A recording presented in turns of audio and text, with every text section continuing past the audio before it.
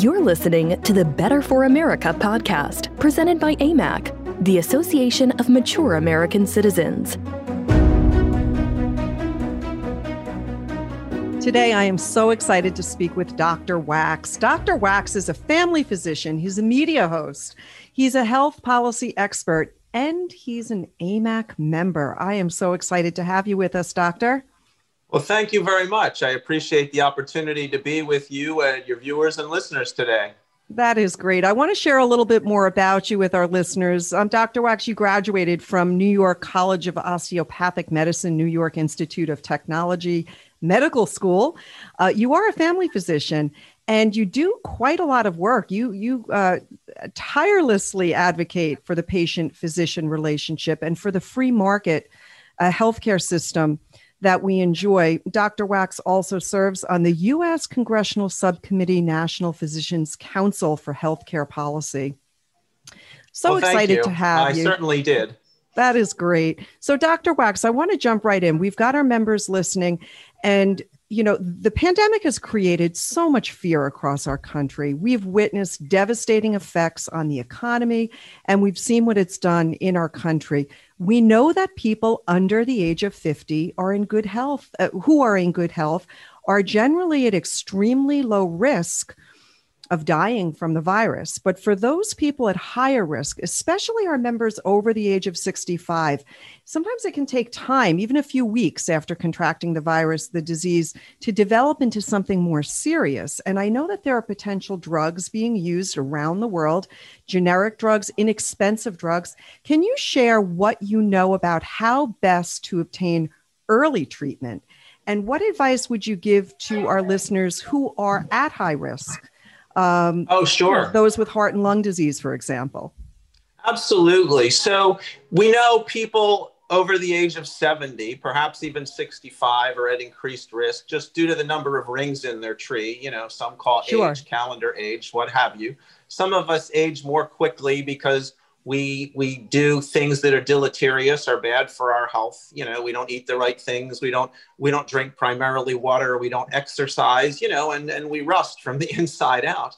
But many people, I think, are embracing exercise and a vegetable-based diet and taking vitamins, and drinking primarily water. And that really helps people get prepared to have your immune system in the best possible shape. Great and when advice. You're talking about COVID-19, one of the other things, obesity is a huge, pun intended, of course.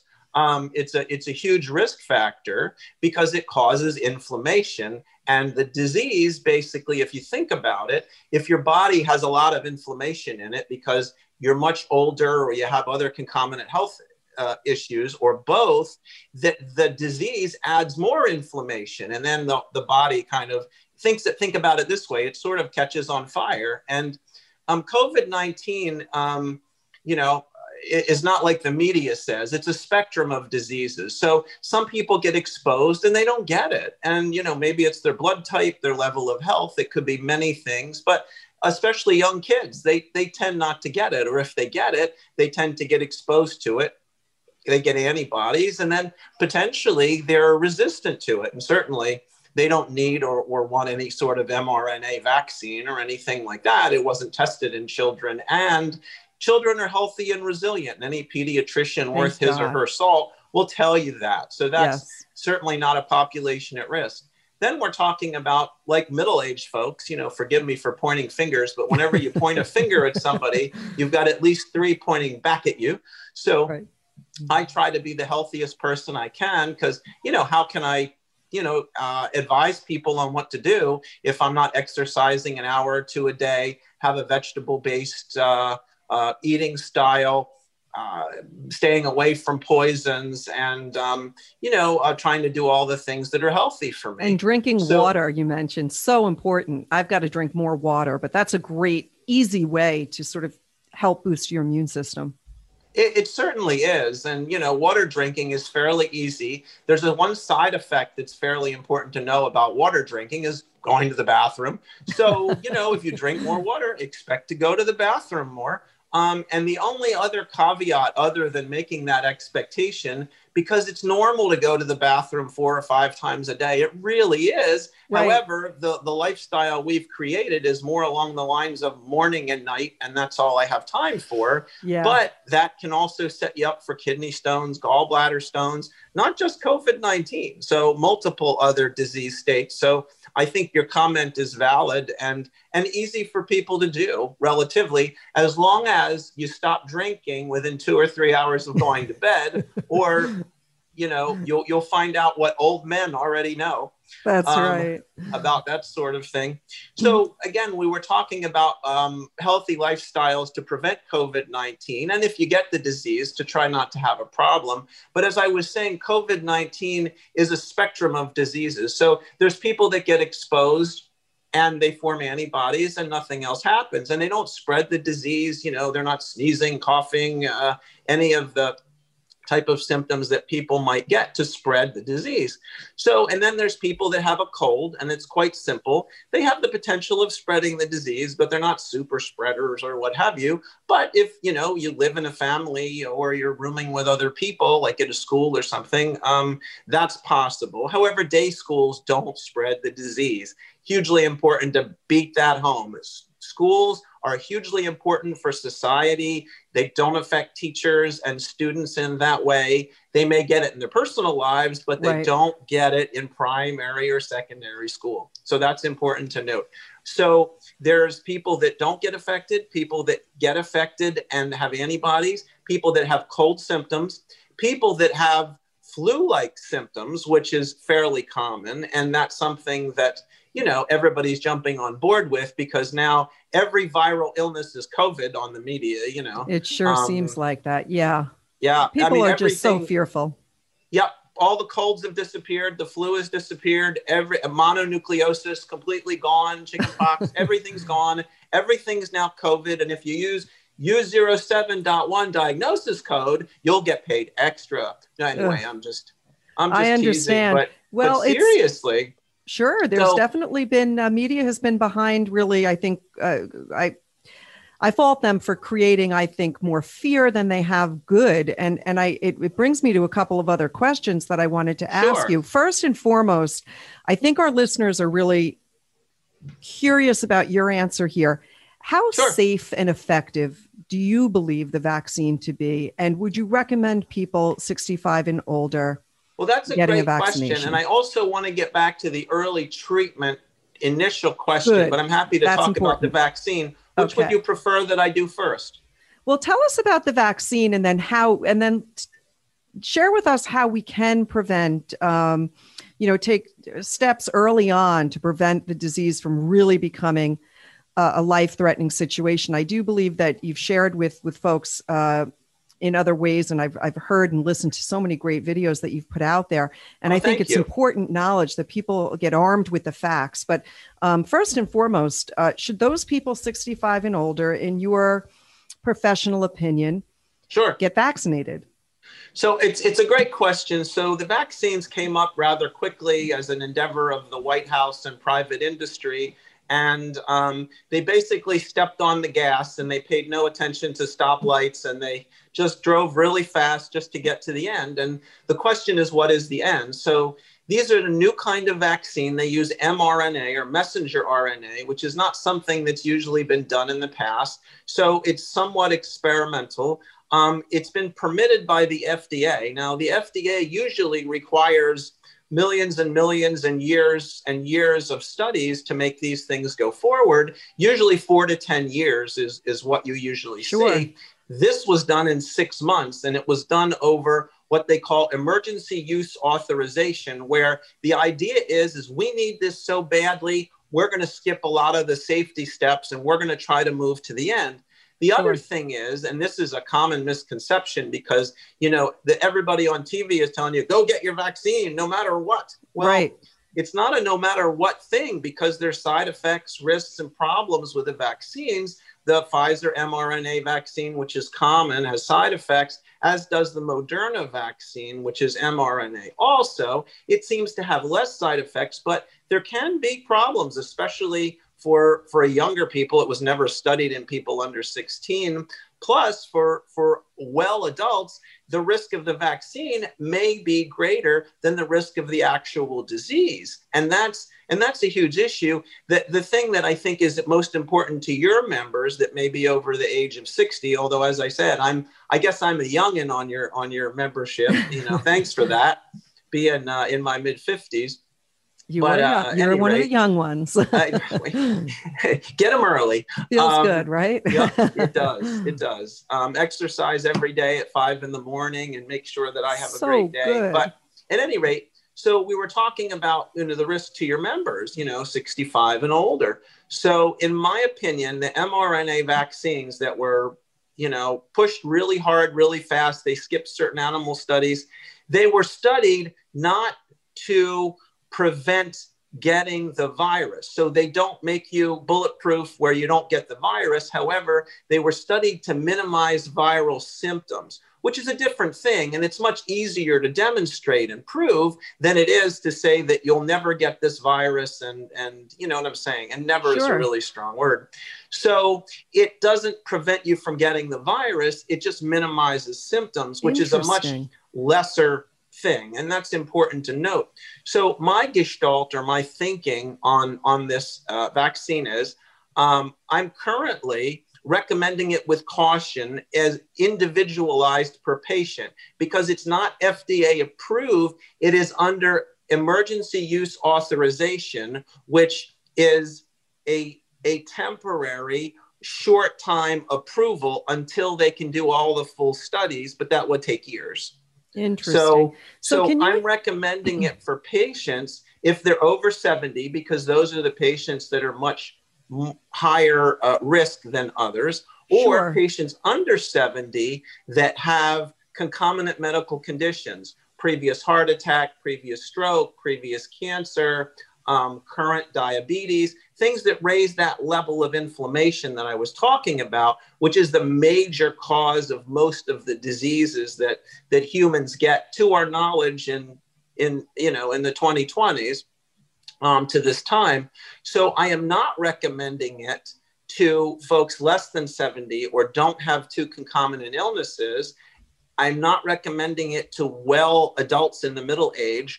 And I'm certainly not recommending it to children because children are resilient and don't spread the disease, as we were worried that they might in March. Sure. Can you explain why 2 shots of immunization? I thought that was odd. Can you explain to us why some of these providers? It's a good idea, and it's interesting that Americans are now all about convenience. We want, and I mean, I'm going to quote this hackneyed expression, we want the one-shot deal. Yeah. We want it all. We want it now. We want it free. We want it instant yesterday. gratification. Why isn't it here yet? Yeah. So some shots, as you may know, especially the ones to viruses, like the shingle shot per se, and the 2 COVID-19 shots that are under emergency use authorization here, are 2-shot deals. So basically what happens is it's introduced under your skin into the muscle, it's absorbed, and your body basically says, oh my gosh, I need to do something about this. I need to respond to it. And basically the body responds in a primary way to all of this as if it's just been invaded, which it sort of has. I mean, if any of you has had a needle introduced into your tissue, it feels like an invasion. Yeah. Into your private parts, in your arm or your wherever it's being given. And by your private parts, I meant muscles, just so nobody gets upset. Yes, I knew you meant that. Don't kick me off Twitter for that. So having said that, your body responds. Now, what they do is they measure how the body responds and then what happens as a result of it. The other thing that they do to sort of hedge their bet is they give you a second dose so many weeks out to say, here's another response. So if you think about it, sometimes people with flu shots or pneumonia shots, doctors and government authorities, for what they're worth, will recommend, taking a second shot if you've never had one before, just so that you definitely get more exposure. For example, with flu shots, there's a single strength flu shot, which most adults get and seniors can get too. And then there's a senior flu shot, which not only has the 4 flus in it that are inactivated, it also has a quadruple dose, that's in there. So I think it may be a triple dose. It's either a triple dose or a quadruple dose, frankly and honestly, that basically you respond a lot more to. So maybe 80% respond to the first one, maybe 87% respond to the second one. So again, I'm just picking numbers out of a hat, but I'm trying to teach concepts here, which I think are the most important things, because then you can apply them to anything that comes down the pike. That's right. So going back then, early prevention or taking care of yourself early on when you first were diagnosed. I want to give you an example. A family member of mine, 77-year-old woman, had the coronavirus, and I was shocked at how well she was able to handle and manage the virus, and essentially was fine, said, this is not very bad. The flu has been so much worse. This just felt like a really nasty, right, type thing. But what I said to her was, please call me the minute something doesn't seem right. And you've got to be able to know your body and know when something seems bad. Is there anything that folks can really pay attention to so that they can detect very early on, hey, I need extra help here. For example, this family member of mine, she was not given any type of special drugs, but she was told by her family physician, if you start to feel a lot worse, then call me and we'll try other measures. Well, so what should people know about that? The government and the media won't tell you this, and only physicians in the field will tell you this. And this is important. And I mean, there's certain physicians, not only nationally, I'm part of a consortium nationally as well as internationally, that have found in our experience in the last year with this, that there are many repurposed generic drugs that have mechanisms of action that actually work toward this illness. And it's interesting to find that government entities say, well, we're not going to back that up. Or, people selling immunizations will say, well, that competes with us. And a hospital say, well, we're paid to intubate people, so people should stay home. And if they need to get intubated, come right back. And unfortunately, there's a ton of stuff you can do. So we talked about all the good health stuff that's really important, between a night's sleep and a vegetable-based diet and taking your vitamins every day and drinking water as your primary beverage, eating vegetables, not smoking or drinking, and all that stuff is hugely important. Having said that, in addition, there's multiple other things that can be done. So the symptoms for this, as I said, are there's a variable symptom. So it can be anywhere from no symptoms to a cold, to the flu, to actual pneumonia, which is fluid and infection in the lungs, all the way to respiratory distress syndrome, which that's when you need the hospital. And that's when you may need, God forbid, intubation, which we all want to fight, because that's an issue that once you get that far down the line, like any disease, there's a lot of damage that's already done. And once we're talking about the camel's back is full of straw, just one more piece and the camel's back breaks. And we certainly don't want that to happen. So if someone is experiencing any sort of symptoms, that is to say, they're having muscle aches, they're having fatigue, they're having cough, for example, one should think, maybe this is more than a cold. It could be a flu. It's possible it's COVID, although there are other viri, I should say, out there. But at that point, I would definitely contact your family physician, internal medicine physician, or whoever does your primary health care, and say, and I would talk to the staff and say, hey, I have these symptoms. They're of concern to me.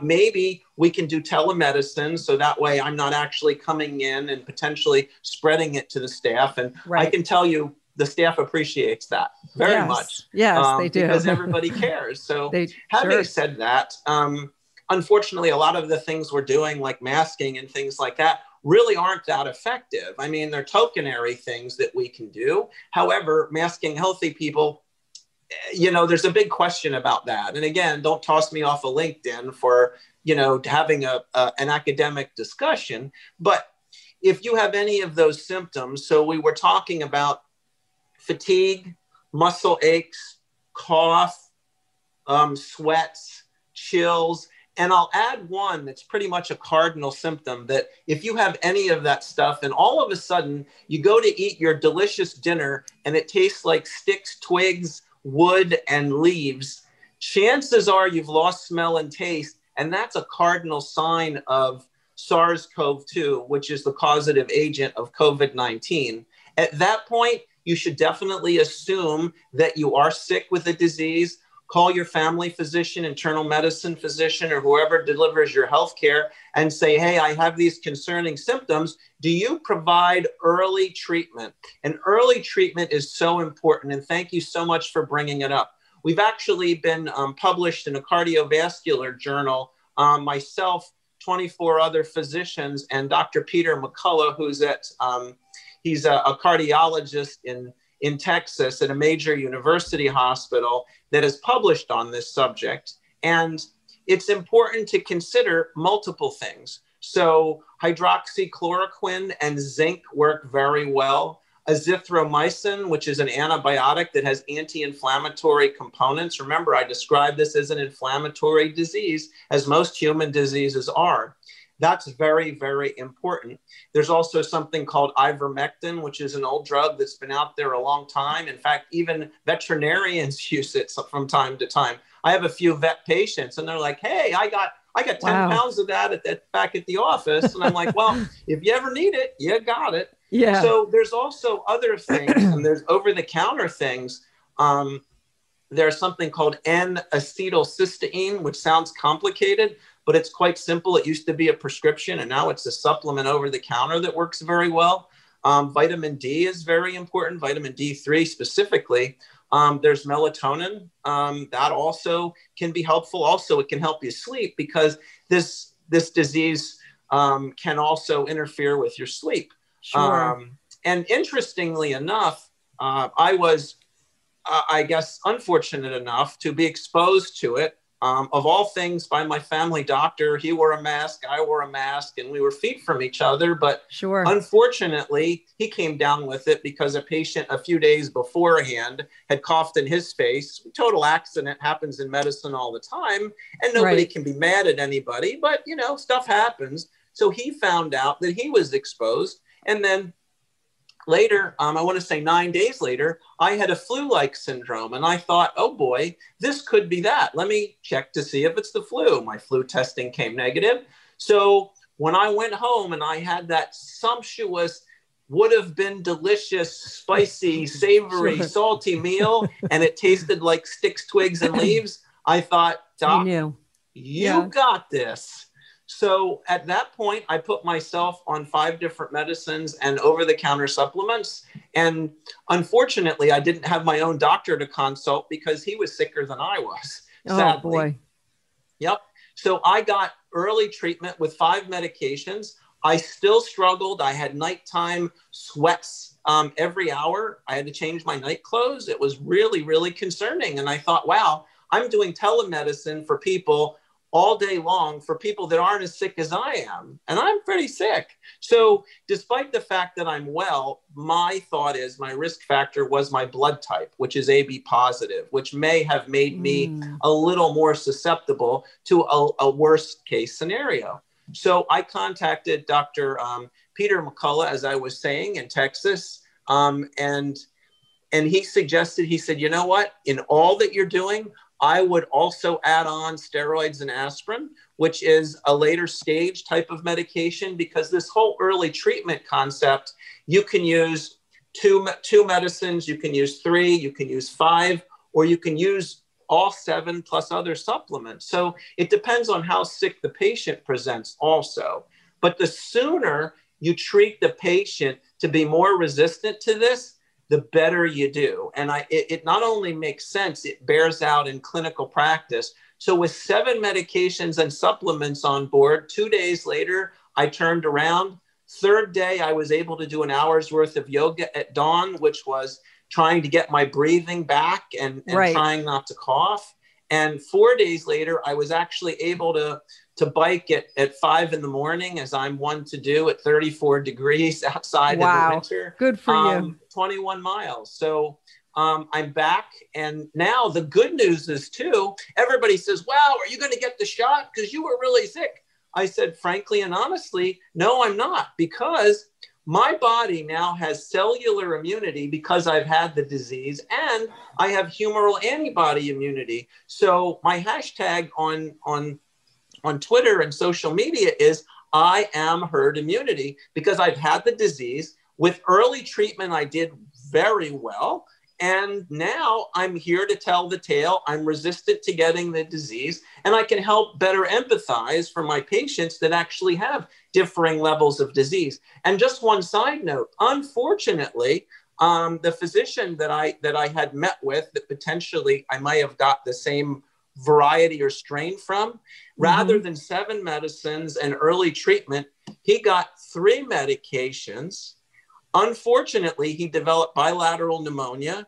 He was put in a big city hospital. He got intubated. And unfortunately, after a central line was placed to help deliver medications more efficiently, he had a pneumothorax. So his lung popped like a balloon. And sadly, he had to have a tracheostomy tube put in. So again, we hope and pray for him, and we want him to have a good outcome. He's a very nice man, and he does very good work for patients. But I can tell you that is a story that is sort of a parable for what happens when you don't treat aggressively from the get-go, right, and you do aggressive early treatment. So please, anybody out there with concerning symptoms like we discussed, call your family physician and say, do you do early treatment? And if they say no, we just support and recommend, hydration. Move on, find somebody that does it. There's actually an organization, AAPS, the Association of American Physicians and Surgeons, that is aapsonline.org, that actually has a search that can help you find physicians that are participating in this. And they've also published on this very topic with regard to helping all physicians and healthcare people better understand what we physicians in the field have found over the last year. We could literally save hundreds of thousands of lives domestically and internationally, potentially millions of lives. It's utterly amazing what knowledge we can is do power. if we put our mind to it, and patients right. are educated and they're not paying attention to all of the media frenzy where everybody's hair is on fire, That's right. 2 other questions. I had the virus myself back in March of 2020. Mild, I guess you could call it, in that I've been sicker and was able to, get better. After about 5 days, on the 6th day, I really started to begin to feel much, much better. No real long-lasting effects. I have an O blood type. Is it true that an O positive or O blood type is preferred, or seems those that? Well, it's interesting because I don't know that there's any definitive research on it. I've seen a couple of papers, and again, I have my own anecdotal and patient experience because I'm AB positive, and I despite all of the best habits and best health, and I got clobbered, but I did make a good recovery with early aggressive treatment. I would say that O blood types tend to do better, and women tend to do better than men. In fact, women do better than men in damn near everything medicine. So I'm sorry to announce that. I'm sure it makes my wife happy. I'll go along with that giggling. one. but women do better than men, and O's do better than ABs. And we're trying to figure out whether it's A or B that's the real culprit here. But frankly and honestly, it's multifactorial. So, the best you can do for yourself, in addition to knowing your blood type and paying attention to how that research comes out, it's important to absolutely have your best health, to understand early treatment, symptom identification. Oh, this is really important too. If you think that you've been exposed to somebody, don't go test immediately. It takes days to develop antibodies and to shed virus if you're going to do it. If you're not symptomatic, you don't have the disease, and you're not at huge risk for spreading the disease if you don't have symptoms. It's possible you've been exposed to it, might have antibodies to it, may shed, but it's highly unlikely. And don't test just to test, because there are false positives. And if you get a false positive and you feel well, you will lose 2 weeks of your life and a paycheck.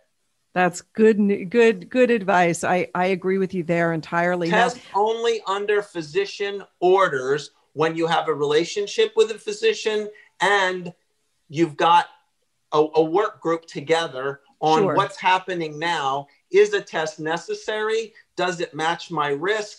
Are there other risk factors I need to know about? What about my exposures? What kinds of tests are there? What are their pluses and minuses? Do I need to do a test? Hugely important questions that everybody's just yelling, test, test, test, test, test. And frankly and honestly, it's misplaced and it's a waste of resources. Yeah. Now, assuming, I had the disease, I had the virus, I'm completely better. I did go for a coronavirus test. I guess it was about 30 days ago. Now, when you say test, let me just talk about that real quickly, if you don't mind, because I think it bears mentioning. This is important. So there's a rapid test, which is a nasal swab, and it's a rapid test that comes up within the hour. That test is not very good, frankly and honestly. A lot of false positives, a lot of false negatives. It misses a lot of things and it overamplifies others. Frankly and honestly, I don't tend to use those because I'm a physician in the classical sense, where I think clinical symptoms and examination basically should guide what you're doing.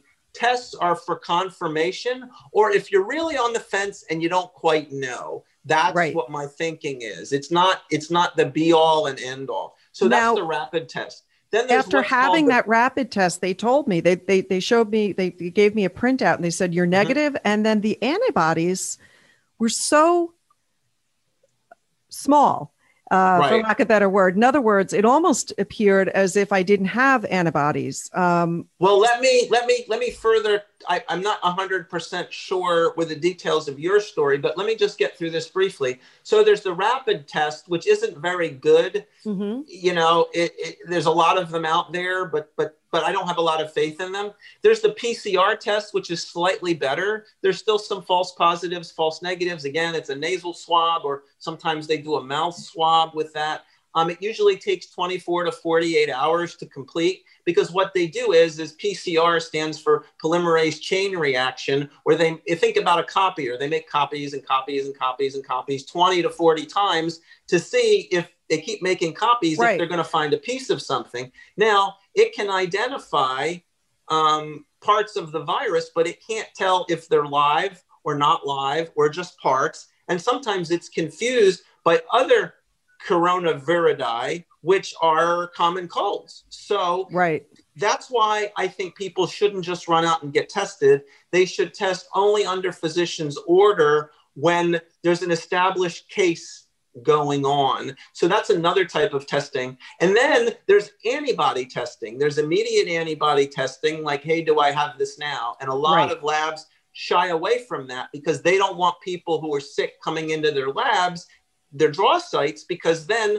everybody who comes into the draw site might be at risk. So they don't tend to do that specific test called IgM that way. However, there's what's called IgG, which tends to talk about longer term immunity. That's the humoral immunity that we talked about earlier, that people that have had the disease now have, and they may have for decades, which would be wonderful, but it depends if the virus mutates or not. But we don't even know that yet, because frankly, we haven't seen generations of it really much. So if you have antibodies to it, you can consider yourself pretty much immune. There's a big controversy right now whether the shots do a better job at creating antibodies and cellular immunity, or if the actual natural disease does it better. And I'm going to say, from a classical standpoint, from my position and opinion, having the disease done with, your body has what's called cellular immunity and what's called humoral antibody-based immunity. So there's no reason on the green earth, in my opinion, to get an an mRNA shot, whether Pfizer or Moderna or any others that I know of, when you've had the natural disease and you have all of that immunity going for you.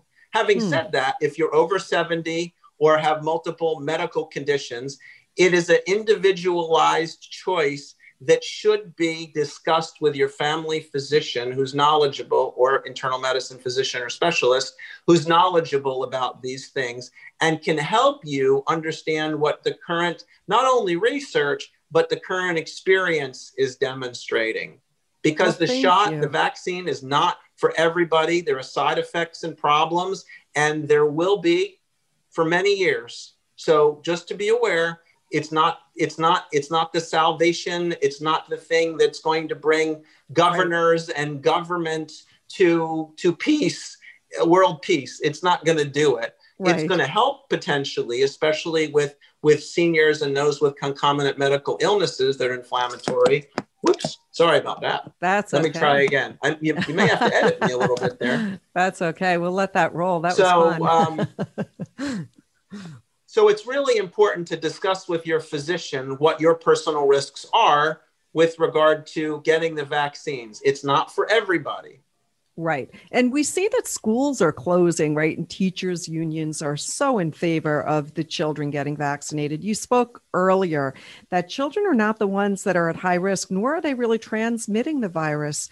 Correct. And the shots weren't studied. I mean, they were really rushed out the door. And I mean, I'm not saying that they shouldn't have been. Certainly, I'm glad that we have something that's maybe useful, and that's good. However, kids are really resilient. The vaccine wasn't tested on kids, and kids don't really express the illness as we were afraid they might. You know, in March of this year, we all thought, oh my God, if we don't close schools, the kids are all going to kill their parents and grandparents. And it was such a big media blitz and government worry. And frankly and honestly, it never materialized. Schools should be open. Teachers aren't at risk at schools. Kids aren't at risk at schools. You know, they're not there that many hours. There's distancing. And even if you want to throw masks in or face shields or whatever, all of those things are benign and useful for our society. I mean, my gosh, because of government concerns and misinformation, we're damaging a whole generation of young people that they're going to have to be the ones they won't who get are that time back. Be the AMAC member someday, you know? That's right. And it's a year lost of good education and just such an important time during their growth to, to be in social settings and to learn how to get along. So don't be afraid of your grandchildren. That's a great message. And the science and the data backs everything up that you're saying. I mean, this is science-based facts, is that it's not the young people that we have to worry about. So grandparents or parents that are watching, wondering if their little ones should be vaccinated, your professional opinion would be at this time, there hasn't been a tremendous amount of study and research on the vaccine in young people. So you might say you'd hold off. It's not even emergency use authorized for those under 16. So we have a New Jersey legislator who's trying to legislate it for all kids. It hasn't been tested on them. It's not necessarily safe in them.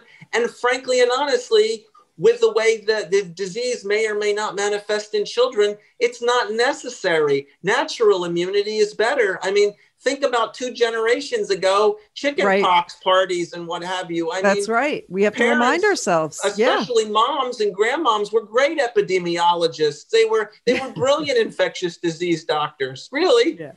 No, you're right.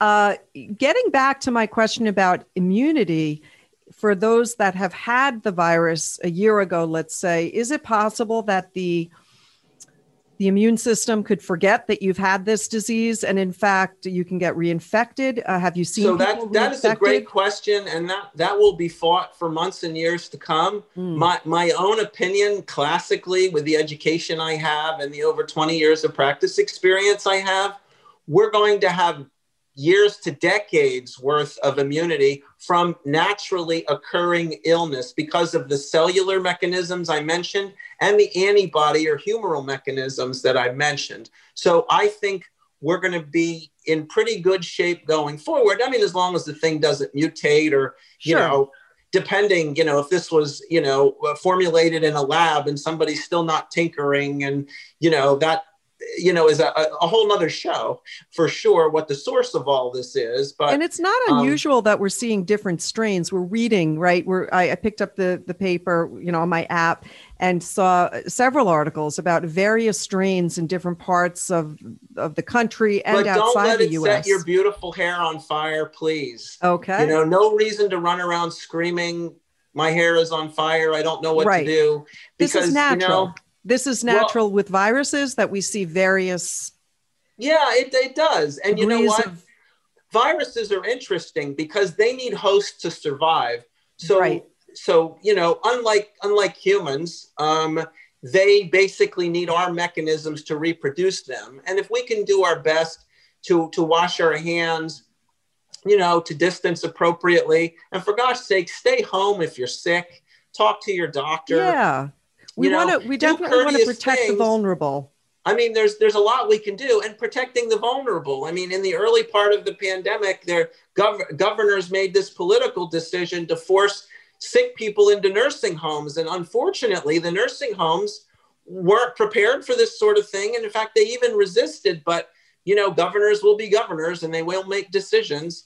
And unfortunately, in the state of New Jersey, we lost over 8,000 because of our governor's ill-conceived decisions. And not only did it kill seniors, it also spread diseases across our state, which was, I don't even have words for all of that. It really is a shame. But I think our governor here in New York was too busy writing a book during that time, sadly. Right. Well, he got an award. I'm still trying to figure out for what. I can't figure that one out either, Dr. Wax. That's too crazy. Frankly and honestly, New York handled things poorly. New Jersey, Pennsylvania, Michigan, and California are among the worst performers. And it's unfortunately all along political lines, and it really shouldn't be. It shouldn't be a partisan issue. And I don't think anybody should be calling each other names over this. We should be discussing risks and benefits for each individual. That's right. Now, you do a lot of work. You're a media host. You've got a lot of information out there with respects to getting the news out. Do you think that our outlets, these news media outlets, are doing a good job providing information to the general public, including the treatment advice? I'll be honest with you. Not only are the news outlets and government organizations doing a poor job on every level, social media has actually taken an active role in censoring things. I mean, I've been kicked off LinkedIn for talking about different treatments that were alternative to mainstream media. And, they put you in this loop where you can't talk to a person and even possibly resurrect your account. Twitter is attaching, warning signs and kicking people off. I mean, there's some pretty high profile people that have been kicked off of Twitter lately, I have to say. But Facebook has been doing that for a long time. And all of this social engineering garbage has to stop, because if they're going to be a platform where they're not responsible for anybody's posts, they need to let everybody post. They need to allow it all. They need that is a great vigorous point. Free speech. I mean, because when they start acting like a publisher and they start demanding things go or stay, or they block things, then they need to be legally responsible and lawsuit. That's correct. You can't have it both ways. I mean, they can talk about cholesterol. We can talk about Alzheimer's disease. You'd never see, if people were having a conversation about Alzheimer's disease, and there was a community of people sharing their personal experiences and what works and what doesn't work. Sure. Nobody would be shutting that down. But what's happened is we've seen it, and it's so sad. I mean, they really politicized the whole virus. They've used it as a way to attack Donald Trump. We know that, right? I think cudgel is the proper word, but that's fine.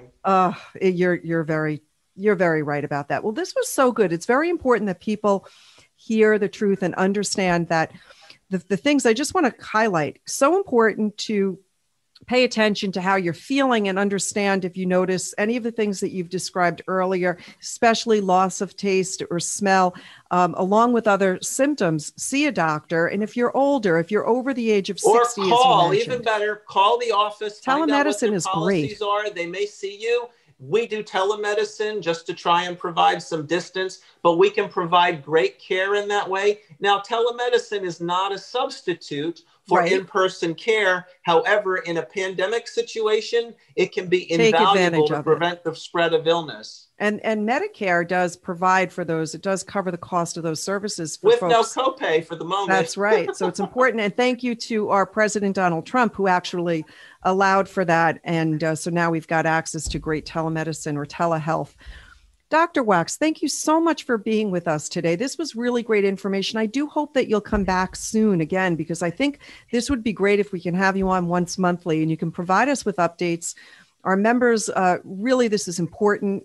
It's important to everybody, but I love the fact that you are really getting a lot of information out there that unfortunately we're not hearing in mainstream. So thank you for your time. Well, thank you very much. And if I could, just one shameless plug, if anybody wants to learn more about early treatment, you can go to my website, which is healthisnumber1, spelled in words, healthisnumberon.com. And there's a library there with information. But if you roll to the bottom of the screen, there's an interview I did with Dr. Peter McCullough of Baylor in Texas, talking about this very topic for 25 minutes. And it's eye-opening. It really is, just like the work that you're doing there and that AMAC does every day. Thank you again for your support and assistance in this matter, in getting good quality information out to the people that need it, want it, and benefit by it. Thank you. Thank you, Dr. Wax. So look forward to having you with us again next time. And to all of you listening here on AMAC's Better for America podcast, don't forget to share this podcast with friends and family and join or renew your AMAC membership. You're doing such good when you do that.